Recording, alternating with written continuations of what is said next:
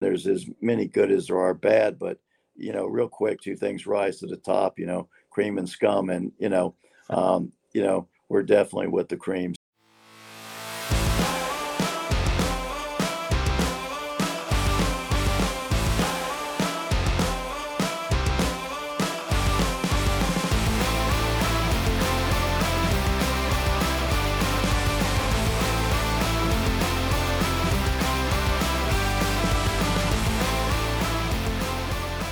Welcome back to another episode of CCW Insider, where we talk about the matches and stories from wrestling's last territory. My name is Ryan Joy, and I run minutestobelltime.com, a website and database tracking pro wrestling from around the world. On today's episode, you're going to hear from CCW senior referee Bruce Owens. Bruce has been in wrestling for almost 50 years. He started in the 1970s, and he's going to talk to us about what wrestling was actually like way back in the proper territory days in the 1970s. He's also going to talk to us about how he got into the business and how he eventually transitioned to be a referee. All those stories are incredible. I talked to Bruce for over an hour, but I'm not going to do all of that whole episode today. We're going to break it up into chunks. It would just be too much. We'll just do the first 20 minutes, tells those two stories of how Bruce got into the business and what it was like in the 1970s. So that interview is coming up right now. I'm talking with CCW senior referee Bruce Owens. Bruce, welcome to the show. You've got a long history in wrestling, and I can't wait to get in and start talking about what is almost 50 years in the business. So welcome to the show. Well, Ryan, first of all, thank you for everything that you do for the business and support the different athletes, because it's important. A lot of the people that have gone from CCW have ended up in bigger companies or made it across the pond to Japan and other places and other continents. So your work is very important, not only to the promotion but to the individual athletes. Oh, thank you so much for saying that. I really do appreciate that. But let's get into you, Bruce. So I think about, I know you started in 1973. The business would have been so different back then. I guess, could you describe your perspective on the wrestling business in 1973? What was it like? Okay, well, first of all, like anything for me back then is in black and white, Sure. And it's hard paper, and maybe you can find the negatives, but totally different business. I started for Eddie Graham's NWA Championship Wrestling from Florida, which, later segments of it were run by Steve Kern with the development for WWE and everything. But, Tampa's always been a hotbed of wrestling. But, I was in Miami, and back then, I was breaking in doing just go for work and everything. Eddie Graham, had his airplane and stuff, and I was involved in aviation, and sometimes I'd pick up the guys at the airport, put up rings, different things, but it was a kayfabe business. I mean, despite spending several years doing different things and seeing the guys and maybe sometimes seeing them in a very close proximity, the business was very kayfabe, and the difference was, when we go way back then, we made our living with it. Okay. There was only so many people in the business. And that's why once I got in the business, if I wanted to go to Texas for a week and work or go anywhere else, you could do that, and vice versa. Scrappy McGowan would come down, Tommy Young, and different people come down to Florida and go back and forth. We trade referees back and forth, and people just go out, have a good time and work somewhere else. And so it was a lot different like that from the competitive standpoint of trying to get a spot on the card. You were pretty well locked in. The biggest fear was a new booker would come in, and sometimes the booker would, bring his crew in, and our talent would be great, slowly phased down. Some would stay, but maybe, 60% would be replaced with different talent over the next, 6 weeks, 8 weeks. But I'll give you an example. Miami Beach Convention Center ran on Wednesdays, and first it was the Miami Beach Auditorium, the Jackie Gleason building. And then for the big shows, we used the Miami Beach Convention Center, and later the Miami Beach Convention Center became the main stable. But at the auditorium, which held about 4,000 people, the way you could know it was a sellout, and we'd be coming from the airport or driving from Tampa or something, is which Tampa was the base, was 3 blocks away from the building. You'd see people dressed and standing on corners, and they were guys scalping tickets. Got it. And it was, I'll give you an example. They ran, I can't remember the year, probably around 76 or something, whenever Dusty did the turn on Pac Song, Dusty, and a couple different variants with a tag or a manager thrown in the match or something like that. They ran 26 weeks straight at the Miami Beach Convention Center with sellouts and scalping tickets. And A 4,000 seat building, you're saying?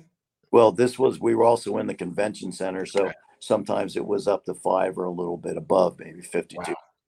But we didn't have all the sports we were competing with in the town. There wasn't the Miami Heat, and some of the other franchises in the state.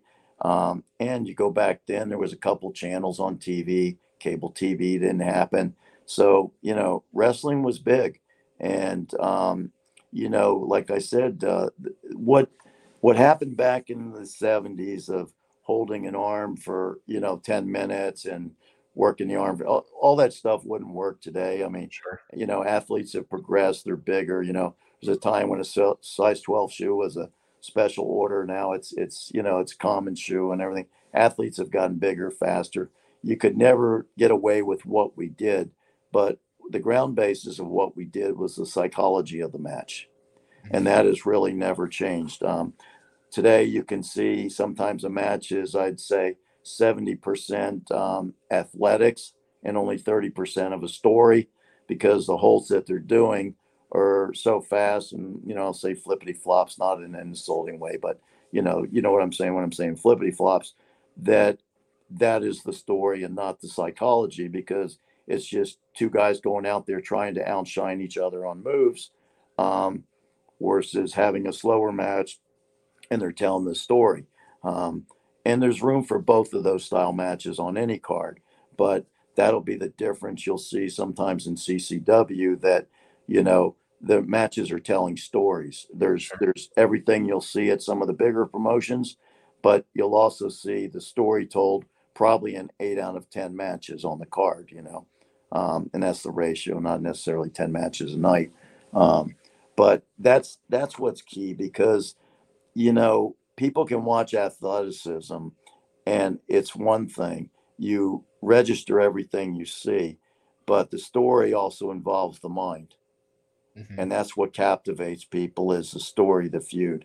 A bunch of moves will never make somebody stand up and start yelling. The psychology will. Right. Well, it must have been it must have been incredible, because I need to step back and just kind of, you talked about a lot of things that wouldn't work today, like when you turn terms of like, a hold for a long period of time. But you said, and I stopped you for a second, but 26 weeks in a row selling out a big building, 4,000, 5,000 people in the same market. It's not something that WWE or AEW or any of these big national companies could do today. Yeah. So I think, you made the point, wrestling was big. It had to have been enormous at that time in order to have the following, like what you're talking about. It's incredible to think about.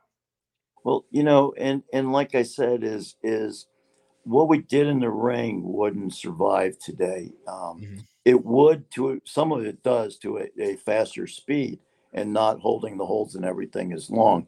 But the difference was back then was the psychology and the story. And it wasn't about people yelling and screaming on the mic. They told that story and they reeled you in, and you started to feel it and you started to believe.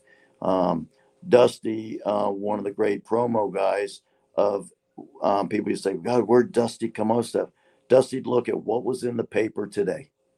Yeah. And, I won't go too much into Dusty, but I'm giving you back in the times of how'd you bring 26 weeks, the feud, the story.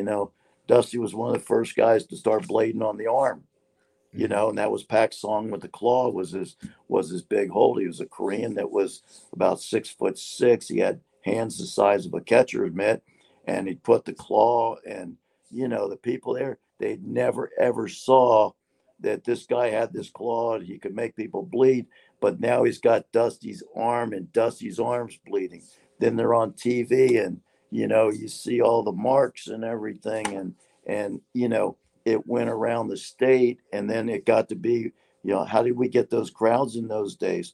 Well, what happened is when things got real hot with an angle, people were coming from West Palm Beach to Miami, Fort Lauderdale to Miami, and Fort Lauderdale was drawing people from Miami to Fort Lauderdale to Palm Beach.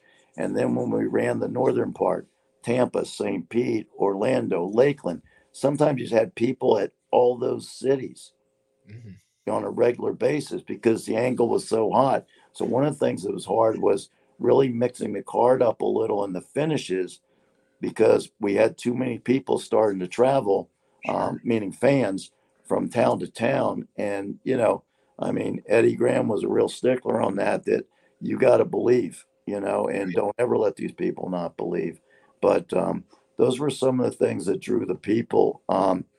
Also, I think the fact that boxing at the time was out there, but boxing wasn't that good at that time, and the fights were here and there and big fights, but it wasn't like boxing ran and was good. I'll give you an example. The same building we did, they ran boxing the night before, and boxing would be drawing, 1,300, 1,800. It just didn't do it because even if you brought somebody in, it wasn't the talent. Like I truly believe, not because I was in the business, was that you went out there and paid $10, $20, whatever it was. What you got from us was 5X what they got from boxing, without a doubt, or better. Mm-hmm. You talked about it, I think, just briefly when you first started addressing the question, but in terms of how you kind of broke in, because you talked about how it was a little bit different getting into the business back then, and I think it sounded like you had a connection or something with the airplane. Is that how you kind of got in? Mine is a real crazy journey. Okay. And JJ Dillon, who I saw after 30 years and we had dinner, we kind of had similar paths of part-time and a little bit of talent, a little bit of luck, a little bit the right place, the right time. I'll give you a quick example. Bill Alfonso works for us as a manager. Bill came in and was trying to be a referee. His half brother was David Sierra, the assassin, the Cuban assassin, the saint. And what happened is, whatever it was the night before, I was an announcer then, but the guys broke down, didn't have a spare, both referees, and they fired him. Billy had just dropped off his, resume like, a day or two before. And they were so pissed that how could the referees be driving the boys? They had flat tires. Nobody made the show. And boom, Bill Alfonso made it in. He was epic in Florida. But how I broke in is a crazy story, and I'll run you through it quick. So first of all, I was in aviation and the maintenance and everything. So I knew different things. And Eddie Graham had his own airplane, and sometimes I'd bump into him and at the airport. And I did different jobs in the airlines, everything. I worked ticket counter and I would upgrade the guys and everything. So they knew me, and they didn't smart me up or anything, but they knew me and everything. Eddie had parts for his private airplane. I said, no, I know where they go. Just this. I'd pick Eddie up and go. And Eddie was smart enough to know that I had a good career in aviation and that I'm not trying to be a mark. And he knew I was doing okay in life and stuff. And sometimes during Eddie's life, he was on and off the wagon, and trust me, in my life, and I put it out there, is I've been sober 25 years and I've done everything that you've ever heard about in wrestling. I've done it. Okay. So I put it out there that, I've been to hell and back, and I'm okay. But I also would take care of Eddie when he got in trouble. And sometimes Eddie didn't make it to the building. And I'd have to call and say, Mike, I'm sorry what happened, but I'm with your dad. He's not going to make it. And so there was some trust with me and Eddie that, I didn't let anything out. And so fast forward, I know the guys and everything, but when I initially started, I would take, I had like an Instamatic or something. They didn't have, this is film. Okay. So I would go ahead and I take pictures, and I grew up in Hialeah. I had a dark room in my parents' laundry room, and all you need is to drop the paper into a developer. Next thing, a stopper that stops the developing, and then go ahead and put it in a rinse, hang them on paper clips, and boom. So I'm making 8x10s for 13 cents. I'm selling them to the boys for 50 cents. They're selling them for $1. Well, some of the guys back then are making $20 a night, and we're way back there, okay? Some of the guys now are making $100 a night with my pictures. So I become real popular. Yes, Well, valuable. some of the guys now aren't going to Jacksonville and some of the long towns, and they're missing out towns and stuff. So Eddie says to me, "Look, this is before anybody was ever selling pictures and merch and everything." So Eddie says, you give me the pictures, I'll get them sold. Because remember, I'm helping Eddie in the other issue with Eddie. So, and then Eddie would give me the money when the guys made their town. I mean, he'd give me the money, but then when the guys made their towns, he'd give them their money.